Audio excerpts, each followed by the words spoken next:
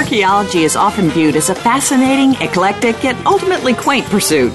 This program explores archaeology from the perspective of professionals who demonstrate that in the 21st century, archaeology and its subdisciplines may hold the key not only to our past, but to our present and future. Welcome to Indiana Jones, Myth, Reality, and 21st Century Archaeology with your host, Dr. Joseph Schuldenrein. Spend the next hour exploring where we came from and where we're headed with a leading researcher and practitioner in the field. Now, here is Dr. Schuldenrein.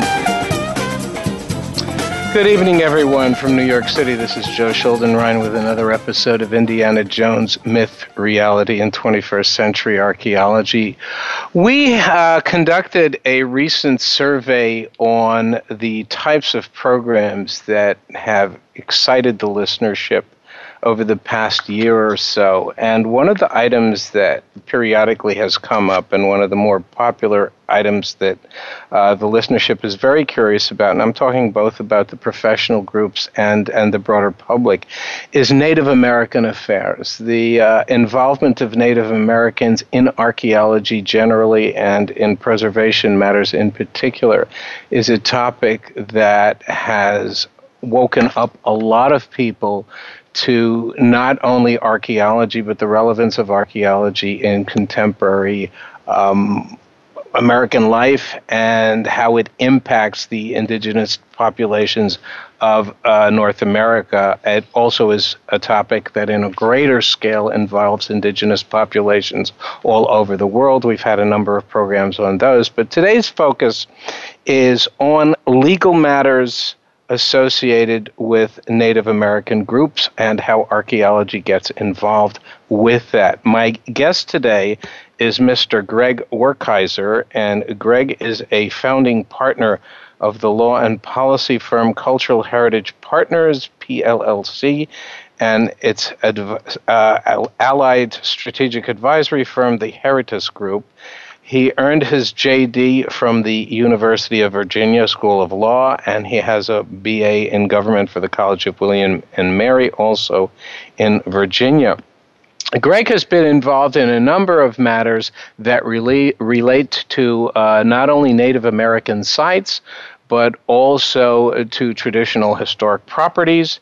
And he is going to be discussing these, a number of cases with respect to those particular issues as we continue to develop this topic. And as I said, it is one of the more intriguing and popular topics that we've presented on the program. Greg, thanks very much for getting involved in the program. Well, thank you so much for inviting me. I look forward to our conversation. Let's begin with your interest and how you got started in, first of all, in archaeology and melding archaeology with a legal practice and getting involved in legal issues associated both with Native American matters and just more generally. Well, I owe my love of history really to my uncle, who was an avocational archaeologist in northeast Pennsylvania when I was growing up, and he would frequently take my younger brother and I out into the great woods of Pennsylvania and show us remnants of cultures that had clearly lived hundreds, if not thousands of years before us, and for many reasons didn't show up in my middle school and high school textbooks. So it was an intriguing mystery that he was showing us. And of course, any kid who gets exposed to a mystery gets more intellectually interested. So always loved history, had a particular fascination for Native American history. But frankly, I always thought that I would be a civil rights attorney focusing on the rights side instead of the preservation side. It wasn't until really midway through law school that the idea that one could use the law to aid archaeologists and others in preserving history and then using that history to shape a better future that it really took hold for me. So was it more a civil rights motivation, or was there a particular item or issue that brought you together with Native American affairs and archaeology? How did that work? Was there a turning point in your career where you said, this is the type of thing I'd like to get involved with and merge these two particular fields? So when I graduated law school, now I guess about 16 years ago, and I began to practice with a law firm that at the time had 250 attorneys, and when I later left it, about 6 years later, it had 3,000 attorneys and had become the largest law firm in the world. And because of student loans, Sally Mae was was the woman in my life. I needed to pay back student loans. I was deeply involved in a traditional commercial litigation practice representing sometimes Fortune 500 companies and really suing to take large chunks of money from one corporation's pocket and put it in another. A very soul-inspiring practice, if there ever was one. A necessary one, but maybe one that wasn't completely inspiring to me. And then I was 3 months old as an attorney, a practicing attorney, when I got a call from my uncle. And he said, hey, Greg, we've got these friends. They belong to a Native American tribe in New Jersey. They're interested in preserving this 40-acre property that has a significant archaeological record, and they don't have an attorney. Can you be their attorney tomorrow in court in New Jersey at 8 a.m.? Now, this is the first I had heard of the matter. I'm not then, and nor am I now, a licensed New Jersey attorney, and I was at the time in Washington, D.C., and it was midnight, so I had 8 hours to figure out whether or not this is something I should take on. But ultimately concluded, based on everything I knew with my 3 months of practicing law, that this is a case that would last exactly one hearing. So I agreed to do it. My boss gave me permission. She had paid for her law school by dealing cards in the casinos in Atlantic City, and she thought it would be a good experience to go up and cut my teeth in New Jersey on a cultural heritage matter. So I went up, and as it turns out, it did not last one hearing. It lasted 26 hearings over almost 6 years. And by that point, by the time it was done, I was, whether I liked it or not, I was a semi-experienced cultural heritage lawyer. So to set the stage here, if this happened 16 years ago, I'm doing the math here, this is 9 years after NAGPRA was basically introduced as law. So as many of you do know, the Native American Graves and Repatriation Act was kicked into law in 1990, and there was a long period where there's still actually a period of transition as this law itself is trying to be applied and has resulted in a number of litigation situations all over the country. But certainly back then, this was pretty much unknown territory for doing this type of litigation. And I would add to that anyone who has been involved in northeastern archaeology in the New York, New Jersey area is a bit familiar with the Black Creek site because it was an area of some significant controversy. Why don't you give us a little bit of background on Black Creek and how that became a major issue and one that went from one hearing to about 20 some odd? Why don't you give us a little background, because it was quite an item back then. Sure. Well, the law case that you and I are going to spend a little bit more time talking about today is a matter I have on behalf of the Nanticoke Lenni-Lenape Indians of New Jersey.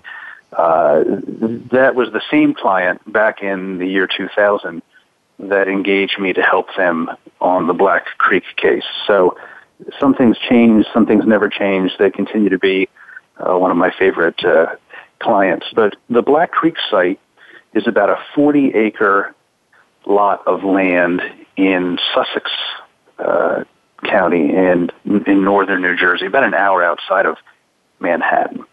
It's a bowl-shaped property, and up on the edge of the bowl, you can look down into the valley over the Black Creek site, and if you were a hunter, you could see game coming from miles away. And then the Black Creek itself was a navigable waterway that would eventually get you all up and down the East Coast. So for that reason, because it was a main trade route and because the land was protected and it was great hunting grounds. People lived there, apparently, for almost 10,000 continuous years. So that's 500, by our best guesstimate, 500 generations of human beings that lived in the same spot. That's slightly unusual, as you know, Joe, for Native American sites, which are frequently seasonal. You know, maybe they last 50, 100 years in terms of the occupancy, and then folks tended to move on, at least on the East Coast. So what had been found, again, by an avocational archaeologist in the fields just on the surface of the site, indicated an almost continuous 10,000-year history. So you could see the whole evolution of human life in the tools that were produced, the materials that were left behind, and there was a significant archaeological record. Unfortunately, the leadership of the town did not see the value in preserving the site. They had decided that they were going to bulldoze it to create space for recreational sports fields, including soccer fields. Right. Of course, since Native Americans invented lacrosse, they are not on the surface opposed to recreational sports or having sports fields available to kids. The benefit of living in Vernon is that, you know, there's tons of, Vernon Township, this is in Sussex County, there's tons of available space. So it made no sense to us that the sports fields could not be built adjacent to the historic site. And in fact, after 6 years of fighting and finally winning on our side, that's exactly what happened. They ended up building the sports fields just down the road. But this was the first time that a municipality had challenged a site that had already been determined to be eligible for listing on the state and national register of historic places. And New Jersey does not have overly developed protections for historic sites. So we ended up using as our legal basis an environmental law that had a section in it, almost a throwaway line, that said that the law would also allow for the protection of historic resources. And we sued, and the township decided on the first day that we were in court that instead of coming and debating the merits of this, while we were in court, they would send in the bulldozers in an attempt to destroy the site so that there would be nothing left for the judge to protect. As you can imagine, you don't have to be a lawyer to imagine that this was not pleasing to the judge who ordered my opposing counsel to leave the courtroom immediately and put a cease and desist order on the bulldozers for fear of under threat of losing his law license. And that hold that thought, because we have to go to break right now. We'll leave the audience in a little bit of suspense here. We'll be back with this very fascinating discussion with Greg Werkheiser, of a founding partner of Cultural Heritage Partners, and we will get into the dynamics of this very fascinating trial and legal procedure at the Black Creek site right after these words. Don't go away.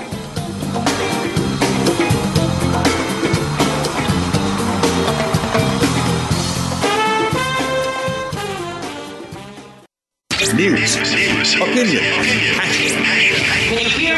your voice counts. Call toll-free 1-866-472-5787. 1-866-472-5787. VoiceAmerica.com. There are over 140 million products manufactured worldwide. It is impossible to know the ingredients in these products, especially those made overseas.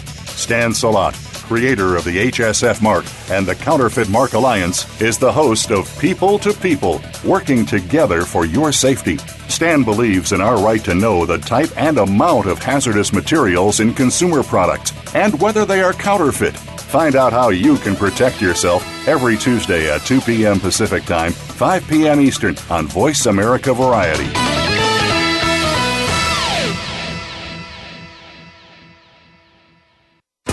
On the morning of August 5th, 1962, the world awoke to the shocking news that Marilyn Monroe, one of the biggest icons in Hollywood history, had been found dead.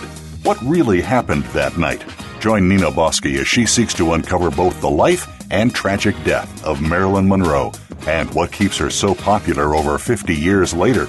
Good Night Marilyn Radio, live every Friday at 10 a.m. Pacific Time, 1 p.m. Eastern Time on the Voice America Variety Channel.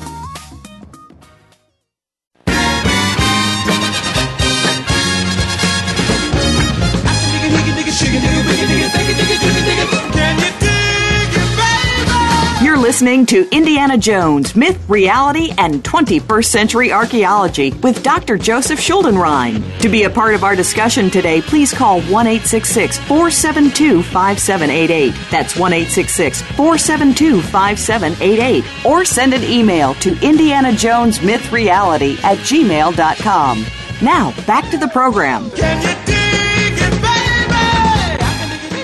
I'm back with Greg Werkheiser, who is a founding partner of the law and policy firm Cultural Heritage Partners in the greater D.C. area. And Greg has been discussing a pivotal case in, shall we call it, archaeological conflict, if you will, between the emerging world of Native American heritage and the legal system, if I might put it that way. And we were talking about the Black Creek site, which is a well-known archaeological site, especially for those of us who are in the metro New York, New Jersey area.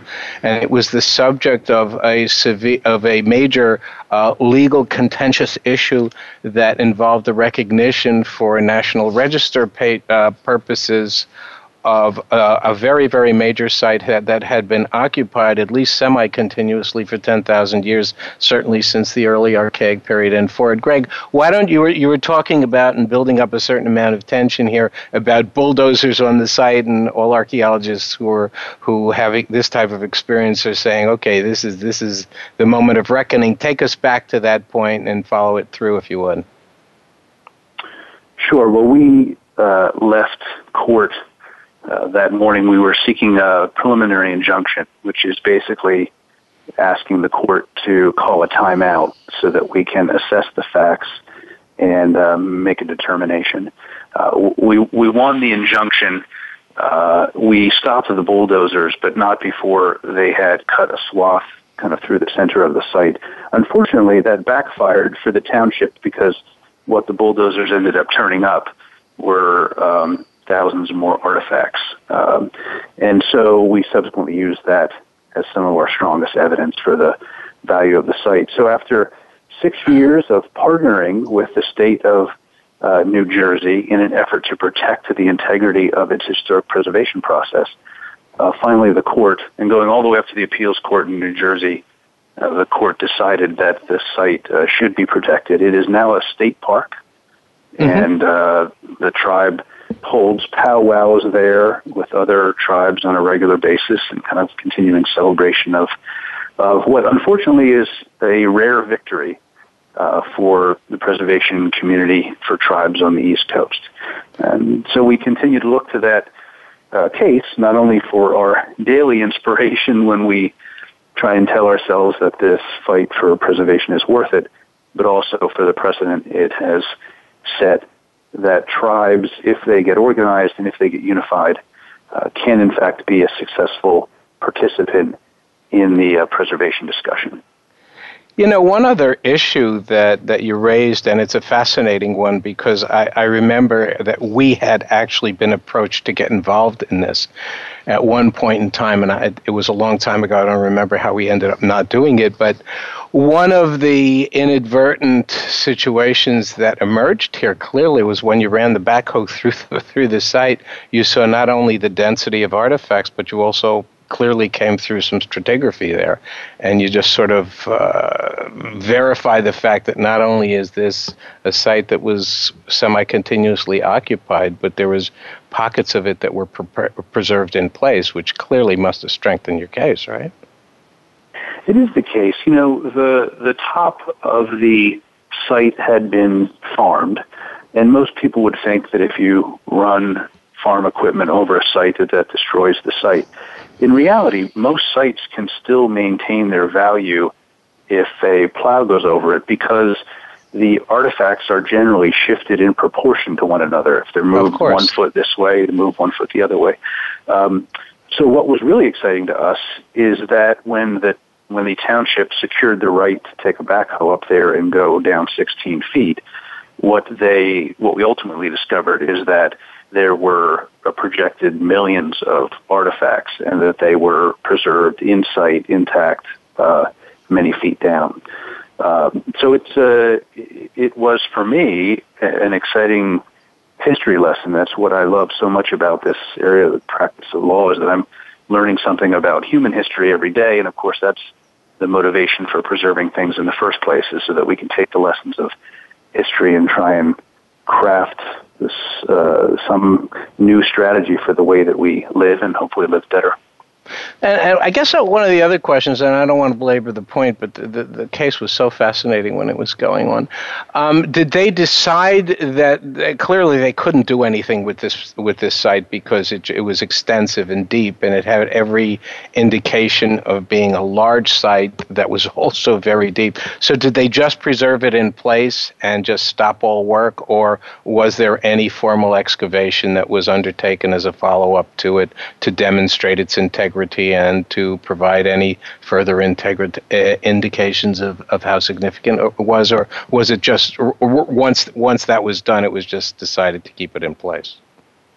Once that was done, once it was clear to just about everybody that the site was incredibly unique, that it had reflected life for really 10 millennia, we decided to keep it. The courts helped us decide to keep it intact. Now, as you know, sometimes preserving things intact doesn't mean that they're preserved without excavation forever, but over time we develop greater and greater technologies that are less and less disruptive, so that, down the road, if everyone decided that we wanted to learn more from the site, we might be able to do it with less destruction. So, but in the meantime, because it's not just an archaeological site, but a cultural and really a religious site, preservation was what everyone decided would be the best thing. And in fact, I just heard that the Vernon Township Historical Society, in which my good friend Jesse Palladini is involved, and Jesse was really an invaluable contributor to our victory. She was a former journalist who took a really great role in helping us to advocate and understand the community up there. Jesse just told me that they've secured grants from the state, and I think from the History Channel, to, among other things, do all the signage for the site. So pretty soon I'll be able to take my 5-year-old daughter, Amelia, up there and tell her the story, not just about the Native Americans who live there, but about how her daddy was lucky enough to be in a battle that came out on the right side. Now, is there a marker there right now, any signage, any designation that the public going out to Vernon can take a look at and say, well, this is an extensive, significant Native American site? And is there any indication of that? Because I haven't been there in a long time, so I don't know. I think there is some signage now, but I know in the next couple of months there will be extensive signage. And if anybody ever wants to go take a look at the site, I would just encourage you to get in touch with Jessie through the Vernon Historical Society. She's a delightful person who gives great tours, and it's a wonderful place to go and just sit and contemplate what life was like for 10,000 years before, George Washington slept here. Right. And so after this case, which I guess, how long did it go? About 5 years, 5.5 years. Wow. And you were doing this all through your original company, or you were doing this through another umbrella? How were you doing that? Because you had mentioned that you had just been in your job for 3 months. So how did that sort of... Yes, my old law firm, which became DLA Piper, was extremely generous in allowing me to do this. Now, for all those young attorneys out there who have 2,000 billable hour requirements a year, I can tell you I billed all 2,000 billable hours, and then I put in between 800 and 1,000 extra hours just on this case. Uh-huh. So when my wife met me, and she's my law partner and really is a leader in the historic preservation law field. When we met, I was sleeping at the office on a mattress that had been given to me, a blow-up mattress that's been given to me by my friends. I was showering at the office. I hadn't been home in weeks. I'm sure I smelled great. But, okay, we don't need to get into that. Yeah, she was, I think, more interested in the topic than me at that point. But so yeah, it took a lot. But the law firm was very supportive, as was Womble, Carlisle, Sandridge and Rice, which was the second law firm that I worked with in the latter part of the case. And to their credit, these big law firms sometimes get bad reputations for all the big corporate work they do, but they also have the capacity to be able to lend out some of their associates to do great work in the world. And those two firms had and have terrific pro bono programs that allowed me to do this work. So, and they had no expectation of getting paid for it. So right. So I guess a follow-up question to this, and I think this is something that even most people in the North American archaeological community aren't familiar with. As a result of this, and as a result of the numerous cases that have come up in the wake of NAGPRA generally, are there across the country a number of companies or law firms or practices that are now getting involved in Native American issues, archaeological and preservation issues? We know that they do get involved in antiquities, international antiquities exchanges, but are NAGPRA items becoming big topics for law firms to actually get involved with on a traditional basis, or is that not true? Well, there's certainly, as Native Americans come to understand that they have a greater amount of leverage within the law than they had 20, 30, 50, 100 years ago, they're certainly attempting to exercise, as they should, that authority, and that means that there's more cases focused on these types of issues. When we started our law firm 5 years ago, there was then, and I'm not sure there is now, any other firm that focuses full-time on cultural heritage law. There are certainly plenty of lawyers, including some great Native American lawyers, who do this as part of their practice or who do it on the side. But we were told back in the day by some of our closest friends that being able to make a good living while also doing good within the cultural heritage law field was probably not possible, as evidenced by the absence of firms doing it. We gave it a try, and for the first 2 years, we suspect that they may have been right, but we managed to get through the startup years, and so I suspect that other folks are going to be looking at our firm over the next couple of years and saying, you can, in fact, make a really good living for your family while you're also doing this kind of law, and I expect we'll see more firms focusing on this in the years ahead, especially as there's a greater appreciation for the value that preserving cultural heritage plays, not just for its own sake, but in terms of economic development and job creation and, frankly, peacemaking. Of course. And we will be back with this very fascinating discussion with Greg Werkheiser. After these words, don't go away. There is more to come.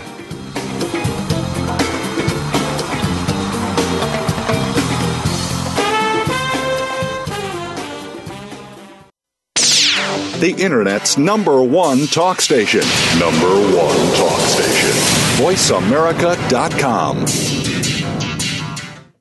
Tired of lackluster results with your marketing? Craving more leads in your business? Tune in to the Mojo Marketing Edge with the team behind Mojo Global Marketing, Ira Rosen and Corey Michael Sanchez. Winners of the Marketer of the Year, they will show you how to generate daily leads, build databases of raving fans, and close deals faster than ever before. See what's hot right now and how you can tap into it to generate an endless supply of customers and clients. The Mojo Marketing Edge can be heard every Monday at 1 p.m. Pacific Time, 4 p.m. Eastern Time on the Voice America Variety Channel. Up Close with Christie is now on Voice America Variety every Tuesday at 5 p.m. Pacific, 8 p.m. Eastern. Chris brings you the thought leaders, activists, and socially responsible entrepreneurs taking action for the environment, doing business in a new way, and helping the underprivileged. Call in or listen in every Tuesday at 5 p.m. Pacific, 8 p.m. Eastern, and learn how the small decisions you make today have a big impact on our small planet in the future. Tune in to Up Close with Christie on the Voice America Variety channel. Streaming live, the leader in Internet talk radio, voiceamerica.com.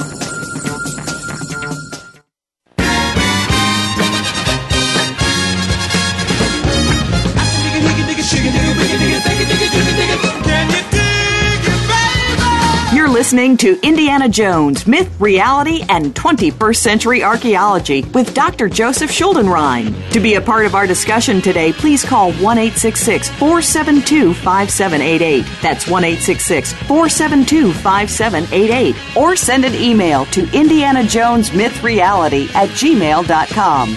Now, back to the program. This is Joe Schuldenrein. We're back with another very fascinating episode of Indiana Jones, Myth, Reality, and 21st Century Archaeology. One of the items that has encouraged a lot of enthusiasm on the part of the listenership, and which is very, very de rigueur right now in the 21st century, is this entire question of heritage preservation in North America, specifically relationships between Native American groups, archaeology, and the preservation ethic in general. One of the interesting topics that I think Greg Werkheiser, who's my guest this evening, has a perspective on is this entire question of Native Americans in the eastern United States. Now, NAGPRA, which has been the Native American Graves and Repatriation Act that has been in force now for close to 25 years, is a topic and a source of actual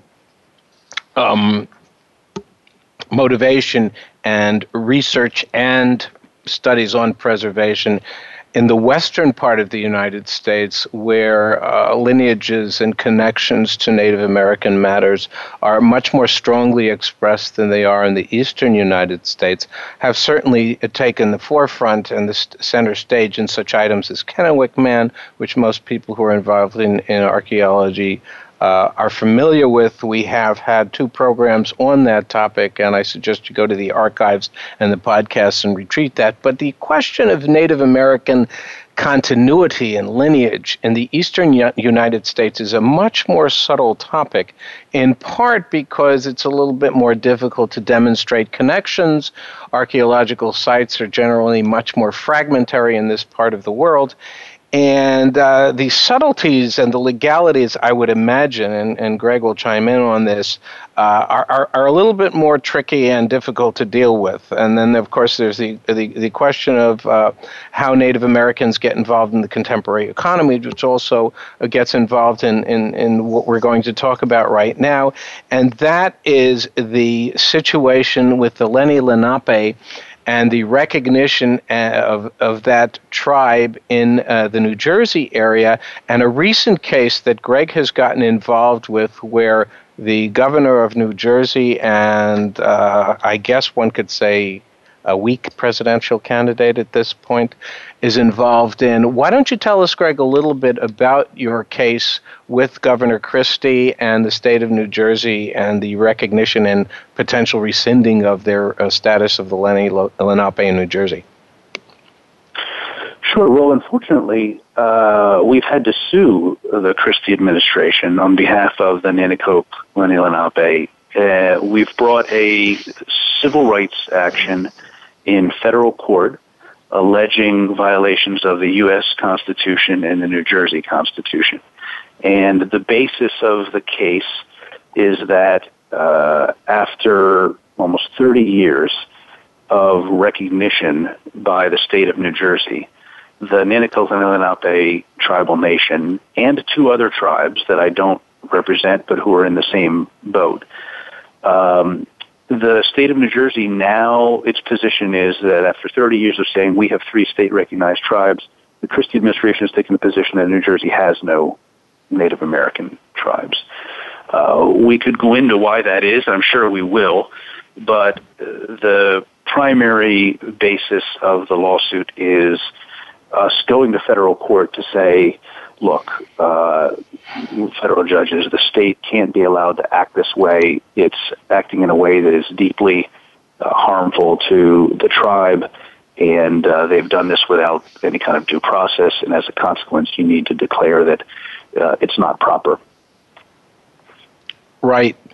And so what is the basis of this? I mean, we had worked actually years ago with the Lenni-Lenape, and even back before the 80s and the late 70s, they were recognized as probably the broadest and most widely represented tribal association in this part of the country. I mean, they were the voice of Native Americans in that entire mid-Atlantic area. So what happened? What we believe happened, what I think we've got evidence to show has happened, is that there was a race-based assumption on the part of certain members of the executive in New Jersey that any tribe, any Native American tribe, by definition, wants casinos. And as a consequence, they have overreacted to that false assumption and said, hey, we don't want to upset any of our Atlantic City folks, so we're just going to pretend as if these tribes don't exist, or retroactively pretend them out of existence. The problem with that assumption, other than the fact that it's based on race, and of course there are hundreds of tribes that have no interest in casinos, is in fact that's the case with the Nanticoke Lenni-Lenape. Their constitution forbids them from profiting off of any form of vice, including gambling. They're part of a multi-tribe pact opposed to using gambling to bring their people up economically. And they have told the state over and over again that they have no interest in gaming. But this is not a rational reaction from the state, and I don't want to give them any more credit than they deserve. It's a race-based reaction. And when you make assumptions like that and you take away rights of a people based on their race, that's violative of the civil rights laws of the United States and of New Jersey. And unfortunately, that's why we're having to sue. We spent 2 years negotiating with the state to avoid suing, I should say. We spoke with the Attorney General's office. We spoke with the Governor's office. We were very close to having the Attorney General's office issue a retraction of their efforts to deny the tribe recognition. But 2 things happened. The bridge scandal, you may recall, broke in New Jersey, and that distracted the administration for some time, and in many ways weakened it and made it more sensitive to rational or irrational political urges. And then ultimately, Governor Christie decided he was running for president, and by that point, it was clear that the state was not going to take any action to do the right thing, and our only choice was to file suit in federal court to seek to have the state's actions declared improper. It almost seems like a self-defeating strategy, though. I mean, from my perspective, doesn't seem to make any sense. Was there a sense amongst you, the folks who were involved with it, that basically the executive branch of the state did not believe the elders or the tribal representatives that they were not interested in gaming? Was that part of it? I mean, what was it? I'm going to hesitate to speculate as to the mental processes or absence thereof of folks within the executive in New Jersey. All I know is that they've taken this action. It's pretty clear that they're doing it either out of fear of the political backlash from Atlantic City interests, or because they genuinely believe that there is some threat. I don't know which of the 2 of those it is, and I'd hesitate to put thoughts in their mind. But to to just demonstrate how irrational this is, if you watch the Republican primary debate, presidential debate the other night, you heard Donald Trump brag about how he got out of Atlantic City as quickly as possible, perhaps before other people. That's because, in his words, Atlantic City has cratered. I wouldn't use words that are that direct or cool, probably, but the concept that anybody, Native American or not, thinks that it's a good business idea at this point to be opening up casinos in and around the Atlantic City area. Of course, it's absurd. In fact, Mr. Trump sued 2 casinos down there to have his name removed from them because he didn't want to have his name tarnished by association. I will let the obvious jokes make themselves, but right. Clearly it's irrational. So all we're trying to do now is get the state's attention. This should be resolved out of court, but we're not in a position to decide that right now. The state is the one. It's in a position to either solve this or not. And if they don't, then the courts will. Can you give us a little more information on this, or is it currently so active that you really can't talk about it? No, I'm happy to talk about it further. The Nanticoke Lenni-Lenape Indians are about 3,000 people. Their ancestors are the folks who were able to remain in New Jersey after most of their cousins and brothers and sisters were kicked out of New Jersey into Pennsylvania. And then they were kicked out of Pennsylvania into Ohio. They were kicked out of Ohio into Indiana, and then from Indiana into Oklahoma and Canada. And that's why we have the Delaware Indians, which is another name for Lenni-Lenape Indians, in Oklahoma and Canada because of a series of broken treaties. Interestingly, the first treaty that the American government signed after the Declaration of Independence was with the Lenni-Lenape tribe. They promised the tribe that they could have their own state and a seat in Congress if the tribe would ally with the revolutionary military and basically help battle the British. And the Lenape were, in fact, helpful in that battle, but as we can all kind of suspect, the nascent American government did not live up to its promises to provide them land and representation.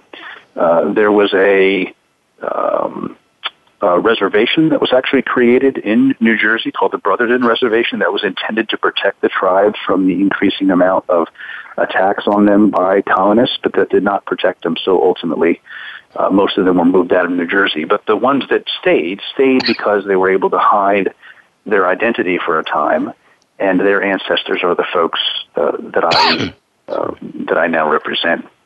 And so this is a community that has been in the Bridgeton area of New Jersey. Some of these families have lived in the same community for hundreds of years, and they have been regular participants in the civic life of New Jersey.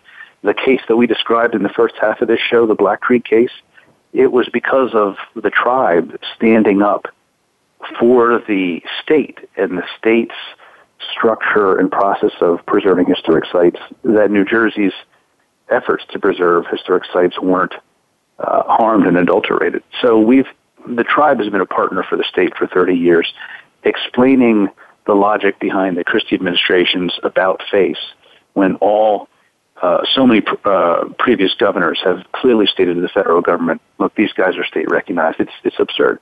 The reason that state recognition matters, and I'll close on this point, the reason it matters is not because if you're a state-recognized tribe, you get a bunch of stuff from the state budget. In fact, you get virtually nothing by virtue of being state-recognized from the state.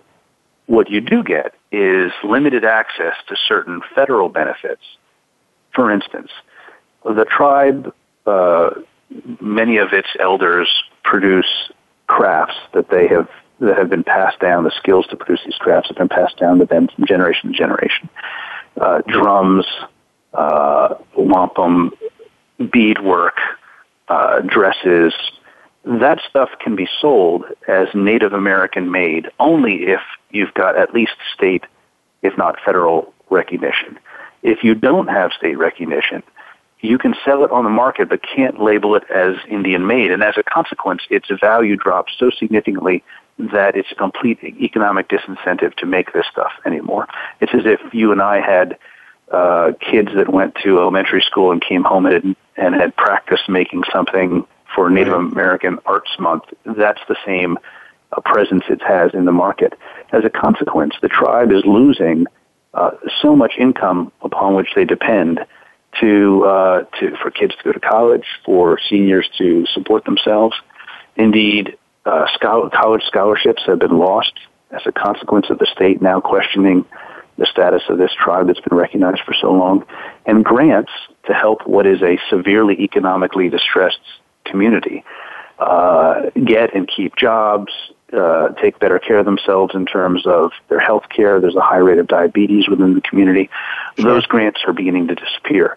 So if you add all that up, it adds up to a couple $1 million, which might not seem a lot to the state, but when you're talking about a community that is doing its best to get up the economic ladder, it's really devastating.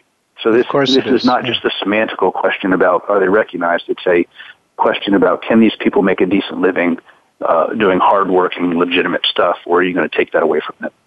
We will be back with our final segment on this very fascinating program on cultural heritage and the litigation with respect to Native American rights and archaeological sites and preservation. Right after these words, we'll be right back.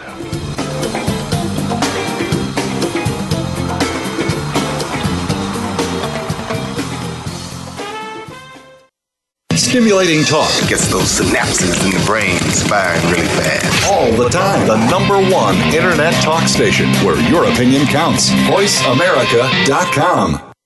Conservation starts with us. Learn about environmental concerns each week when you tune in to Our Wild World with host Ellie Weiss. Our show centers on Africa each week and what's being done to save our wildlife, ecology, and ourselves. However, we'll also discuss what's going on closer to home. And most importantly, we'll let you know what can be done in our own backyards by featuring guest experts and featuring your questions and answers. Listen every Monday morning at 8 a.m. Pacific Time, 11 a.m. Eastern Time on the Voice America Variety Channel. Are you or someone you know interested in attending college? With both college tuition and college enrollment up 60% since 2002, there is a lot of competition, and careful planning needs to be a part of the process. Tune in to Getting In, a college coach conversation, hosted by Elizabeth Heaton and featuring a team of college coach experts. We'll bring you the tips, techniques, and know-how to navigate the road to college and do so the smart way. Listen live every Thursday at 4 p.m. Eastern Time, 1 p.m. Pacific Time on the Voice America Variety Channel.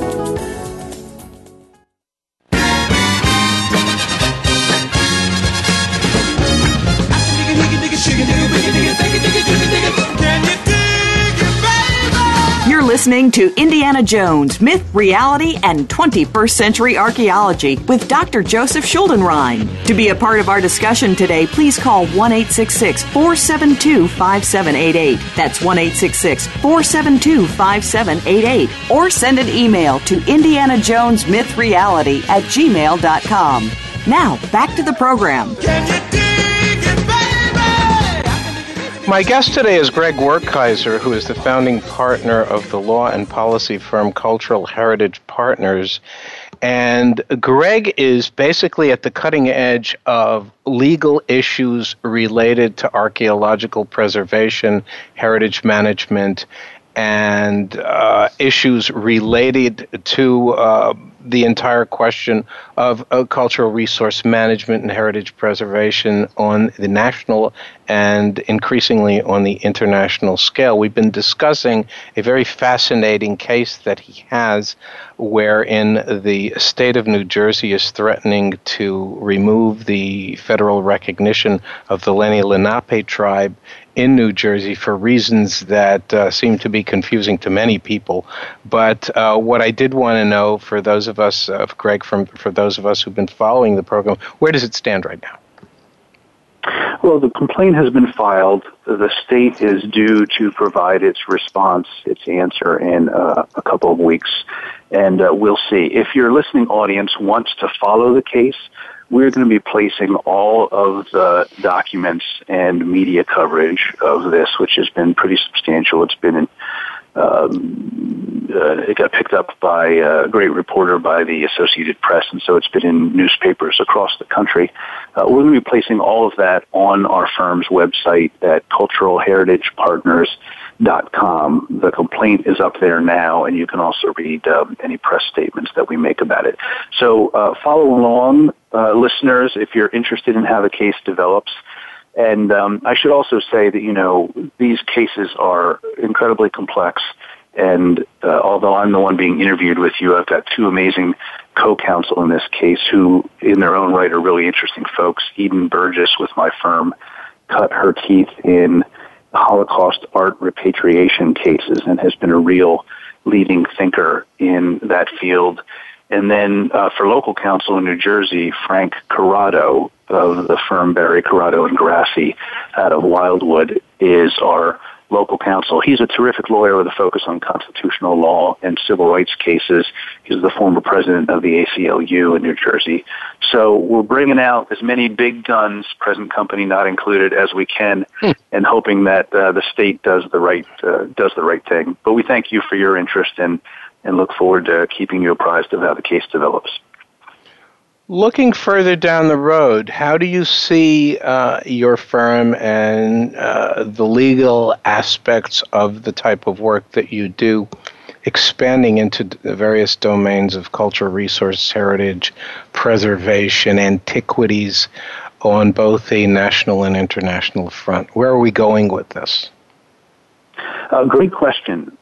So what we're seeing is, over the 5 years that we've had the firm focused exclusively on cultural heritage law and policy, we've seen the diversity of clients coming to us increase substantially. So in the beginning, it was Native American tribes, and then came the cultural resource management firms. So the private sector is now recognizing that it has a role to play. This isn't just the purview of preservation nonprofits.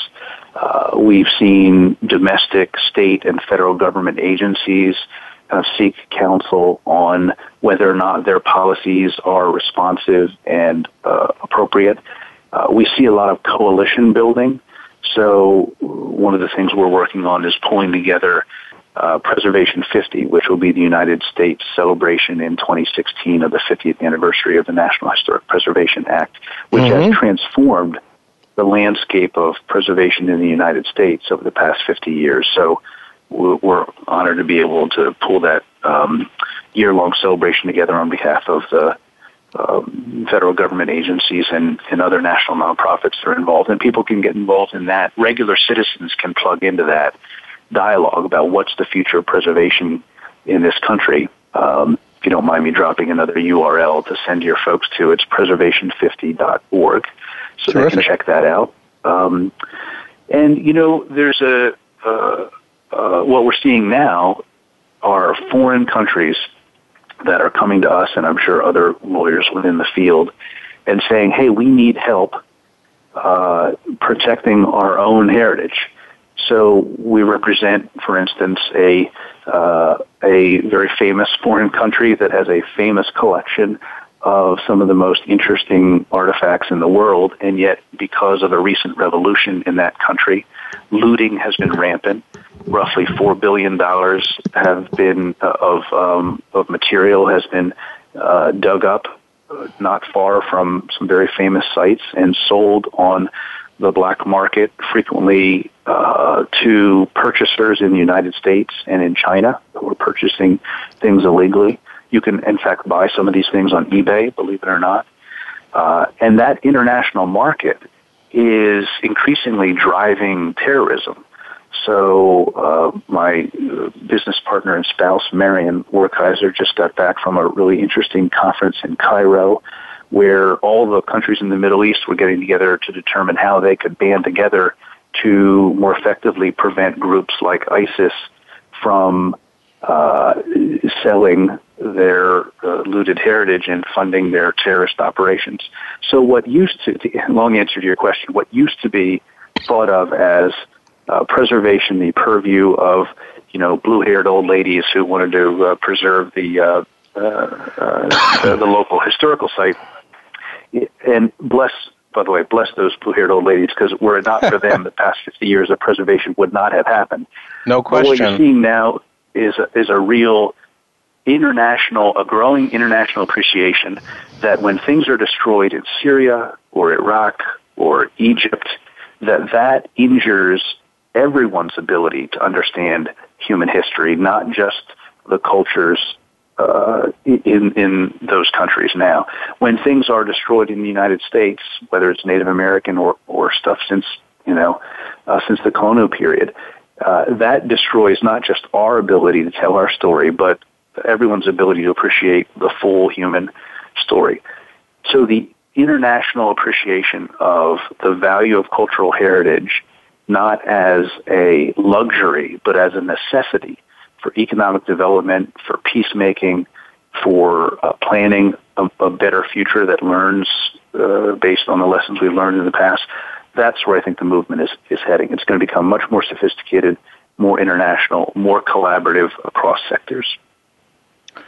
I want to thank my very special guest, Greg Werkheiser of Cultural Heritage Partners, and his very insightful discussion on cultural heritage, preservation, research planning, resource planning, and ultimately the protection of resources on an international scale for enlightening us on what promises to be very interesting few years as the legal elements of archaeology and preservation sort of seek an equilibrium together. I think the future is very promising here for a variety of reasons, not all of which are very positive, but nevertheless, this is the type of work that will probably keep our profession going for a very long time. Thank you very much, Greg.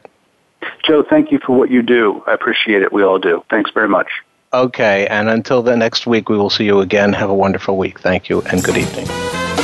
Thanks again for tuning in to Indiana Jones, Myth, Reality, and 21st Century Archaeology with Dr. Joseph Schuldenrein. Please join us for another unique journey into the past next Wednesday at 3 p.m. Pacific Time, 6 p.m. Eastern Time on the Voice America Variety Channel. In the meantime, think about the past with an eye towards the future and a better tomorrow.